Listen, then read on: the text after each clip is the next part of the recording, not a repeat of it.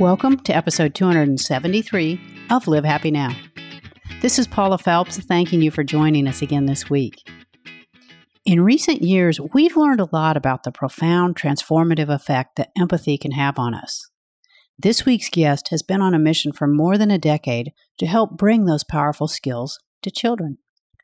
Lisa Heslov is founder of Children Mending Hearts, an organization that combats bullying and intolerance by inspiring empathy in children. She uses art and other programs to do this, and her Los Angeles-based organization has now grown into a national movement. She's here to tell us a little more about it. Lisa, thank you for coming on Live Happy Now. Thank you so much for having me. What you're doing is really timely, and I know I've heard so much about the topic of empathy and how as adults we're lacking it. So I wondered what it is that made you interested in exploring the topic of empathy within children. I could probably give you 100 answers, but I really, truly, upon reflection, and if I'm being brutally honest, I was bullied very badly as a child. And I think that those memories stuck with me. But as I started to grow up, I didn't want them to stick with me in a negative way. I wanted them to stick with me in a way that I could exact change and I could teach other children how to be empathetic global citizens and how not to bully. And there were other choices. And so it was a personal decision and born out of my own childhood. That's real. I love the fact that, you make that story come full circle for you. But what is it that made you choose empathy as your path? Because so oftentimes when we hear about bullying, we try to educate the children.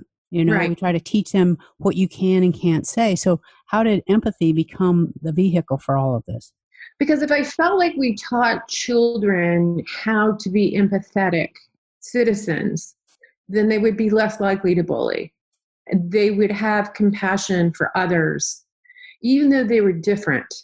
I remember somebody telling me a story about having a pen pal that lived in Peru when they were very young, like from the ages of 8 to 10, and how they grew up having such a respect, never visiting Peru, but having such a respect for their culture and their environment. And I said, well, what did you learn from those letters and learning about this other child? And he said, well, I'll never go to war with Peru.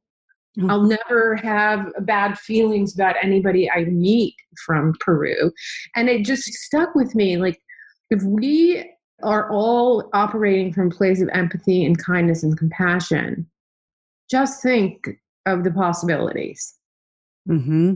Especially now that kids, our children's children, are going to be that generation that literally grows up on the internet. Yeah, I wanted to ask you about that because there have been a lot of studies that show generationally we're losing empathy. And the more that we're connected to our devices, the less we're connected to people. And they're showing it registers an actual decrease in empathy that children and young adults are feeling. So did that factor at all into the mechanisms that you used for your platform? Yes, of course, because my daughter she's that first generation of children that grew up on social media. And we had to be very conscious in our parenting. We couldn't take everything away from her in terms of her devices or her screen time.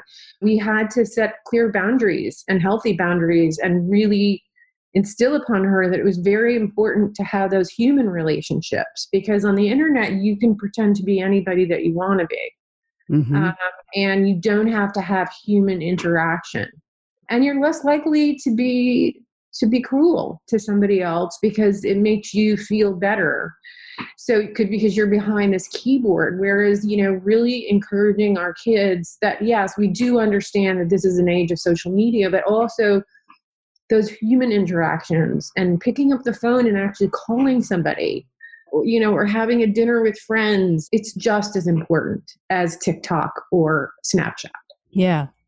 And what strikes me is you could have chosen an easier platform. I mean, this is a huge ship that you're trying to turn, and your website and all the initiatives are amazing and massive. How did you start putting all this together? Like, what kind of timeline has this been over, and How have you come up with all these great resources? Well, I have a great team, but it took me about 2 years of research to sort of figure out, like, how do you teach empathy? Well, the best way to teach empathy is through the arts. The best way to teach empathy is through teaching kids that are enjoying the activity that they're actually participating in empathy, so they don't even actually know that they're learning a tool or skill or a way of being or a way of living. It's sort of accidental learning. It happens by mistake, whether it's a book we read or an activity that we have them do for other kids, or whether it's a role play. They don't even know they're learning empathy. They just come out of our classes and our programs. They're 22% higher chance of not dropping out. Their grades are better. They're not likely to bully. So we know that it works. But when I said 12 years ago, like, I'm going to start a foundation and I'm going to teach empathy and kindness, people thought I was nuts. I imagine people weren't like, oh, that's a great idea. No, they weren't. You were just ahead of your time. So fortunately. Yeah. I mean, I don't know. It just wasn't something at that particular point in time that was very interesting to people. But I think that as time has gone on, I think people do now understand our mission, and it's become very, very important. And I think that's why organizations started to see a real sea change in the last few years, because educators, they realized how helpful teaching empathy was with their kids and what great results they were seeing, sustainable results. So now I think people get it. But yeah, when I first started, like, so we need to find her a padded room someplace where she can go and rest. They were going home and said, did you hear what she was talking about? Exactly. Well, you have a lot of different teaching tools.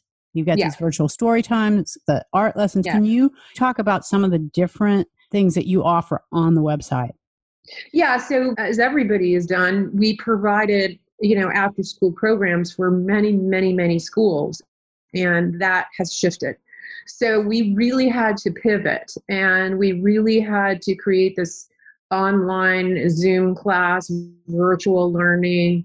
And so we created these classes where we were reading stories, we were doing art projects together, we were giving them art projects to do with their parents and their family. And it's called I Choose Empathy. And then as a result of that, other organizations that didn't have our platform started asking us, hey, can you do our story time, or can you do our Zoom classes? And so it's really just sort of taken off, because it's a great way to continue our teaching and sort of follow the guidelines that set forth by COVID. So we made another pivot. We started another Take Action, Separate and Together, because we were hearing about this community in Watts that was just getting ravaged by COVID. And it was just when sort of the protests were beginning, and women, somebody told me a story about a woman got an orange and she literally started crying because she couldn't afford fresh fruit. And we just thought, gosh, we've got to do something, but we've got to keep it within our mission. So we've got to sort of create these empathetic acts that we're doing for the community. So we started 15 weeks ago with 4 SUVs full of food, and now 14 weeks later and 5 volunteers, and 14 weeks later we have upwards of 200 volunteers. Oh my gosh.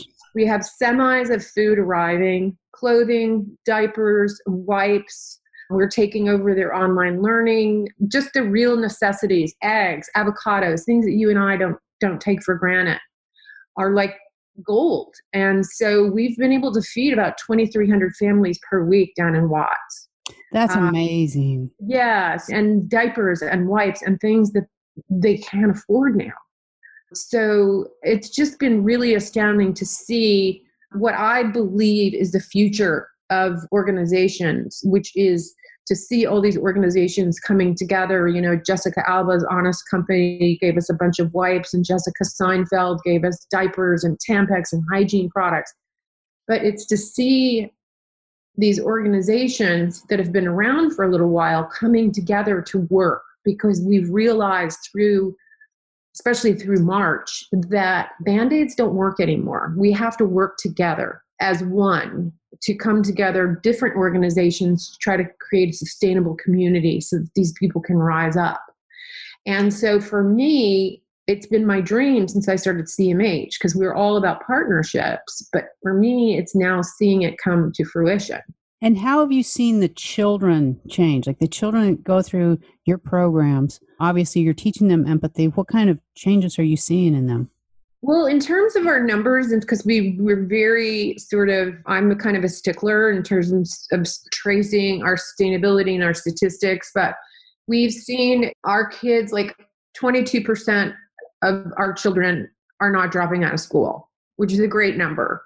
1 in every 3 children is less likely to bully now. Our kids are actually coming to school more. They're enjoying this learning process. Our kids that go through our program are more likely to graduate. And there's less bullying, and you can see it, and you can see the change. And these kids that go through our program, they take this lesson of love, or whatever you want to call it. They take these tools and they take it home to their families. So their families are on the receiving end of what they've learned in our classes. And so it's really been affecting families in such a fantastic way. And I really strongly believe that empathy should be a part of every curriculum taught in school every single day. Have schools been pretty open to that? Oh, yeah. We were just providing after school programming.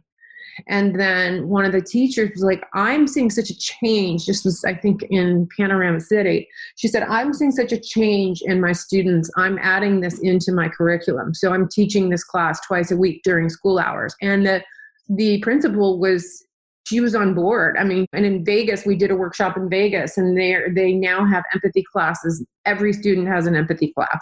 So it's been quite amazing. Man, that's just incredible, because at a time when teachers are overburdened, for them to say, we will take on something else, that tells you how important that is to them. Yeah, exactly. There's such a divide in our country right now, and it's now more important than ever that we find a way to come together and have respect for each other and feel compassion and kindness. And it's not going to get any easier for us moms with our kids on social media. We're going to have to be, we're going to have to be guarding the gate to really force our kids to, to have traditional childhoods, because it's very serious. And there are a lot of great things about the internet, and there are a lot of negative things about the internet. A huge spike in the last 3 years in suicides among children, and they're getting younger and younger. We had a young kid whose parents reached out to us. He was 10 years old. Killed himself because he was bullied. Gosh. It's just a really important conversation to have right now. And how is it going to help as well in terms of the fear? I read something this morning, and it was talking about the fear response in children right now is elevating, because we've got racial tension going on. We've got everything with COVID. There's so much division within our country. And whether the parents think they're sharing that at home or not, the children are absorbing that. Of course. And so how can empathy help them handle some of that fear response? I have a lot of children that volunteer in Watts with me every week. And they have said to me from like the ages of 9 upwards, they've said to me, this has changed my life. I'm giving. I think it's just up to us as adults to just be as honest as we can, age appropriately, of course, and really think about our responses to our kids. And kids live what we do. So like my husband, my daughters are much older, but we're always very conscious of how we live and how we treat each other. And especially during this time, we're like, this is a tough time. And yes, but just wait. Things are going to get better, and you will see, and we're going to get through this. And that's kind of the impetus for our Stronger Together. It's like, we want to sort of put out in the universe that we may not be together right now, but in spirit, we will always be together, and we will always help each other be strong. And I think that's kind of our message. And that's kind of the message we're giving to our kids is, we got you. Right. You're going to be terrific. Because that's going to fortify them and us again if we go into another lockdown, if we hit this second wave as the fall and winter comes at us. Yes. I feel like you're really giving them, something that sticks to their ribs and is going to help them get through these difficult times that we suspect are coming. Absolutely. And, and I think it's just, they're our future. You know, It was really funny. My daughter graduated this year and I was the one that was actually depressed. And because she's been working for Children Mending Hearts since she was born and basically since she was a toddler. And I was like, I'm so sorry for you that you have to go through this. You're going to miss your senior retreat, your senior trip, your graduation. Like, she's like, Mom, you don't understand. This is amazing. She said, we are the change. We are the future.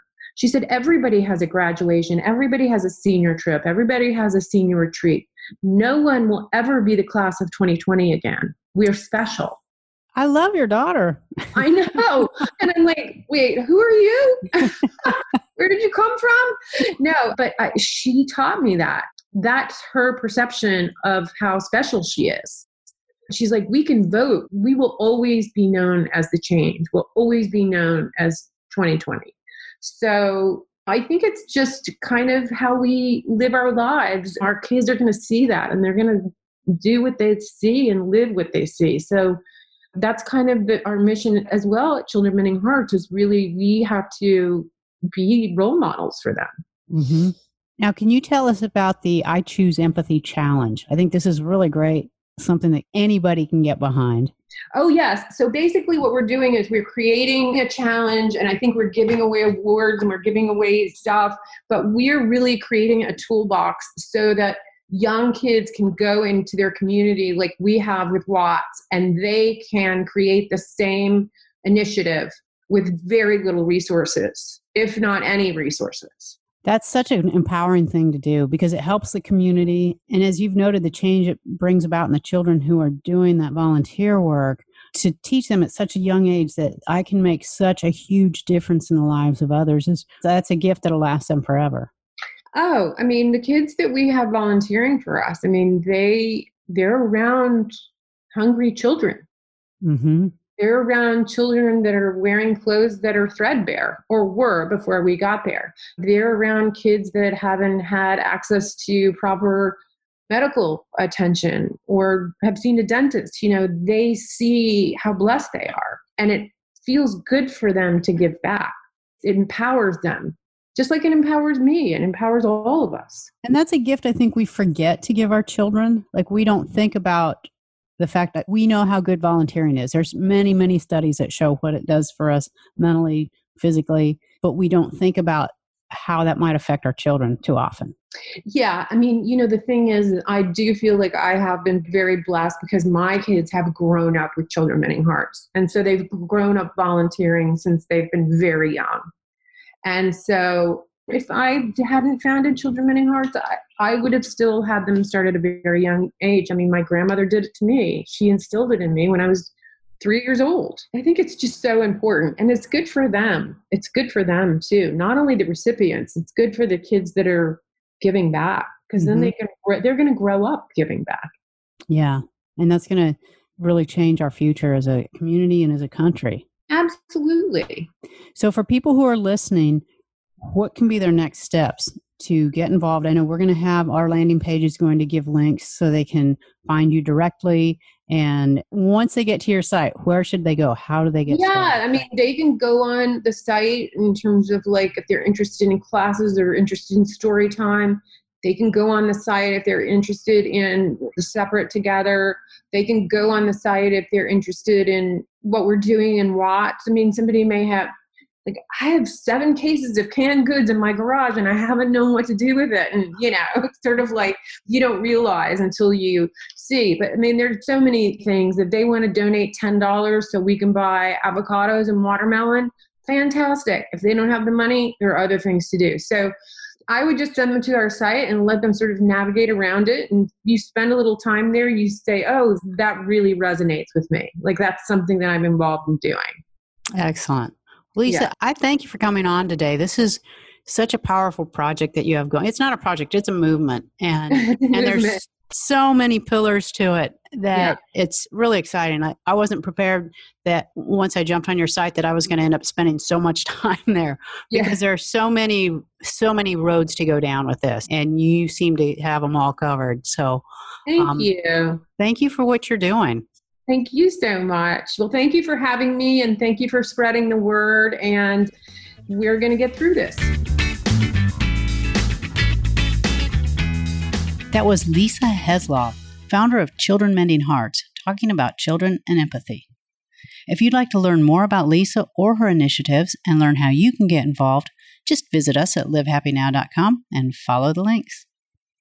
And a reminder to bring a little bit of happiness to your workday every day with the Live Happy Daily Happiness Briefing. Just enable this as a skill on your Amazon device and start your morning by saying, "Alexa, give me my Live Happy Daily Happiness Briefing." That's all we have time for today. We'll meet you back here again next week for an all-new episode. And until then, this is Paula Phelps reminding you to make every day a happy one.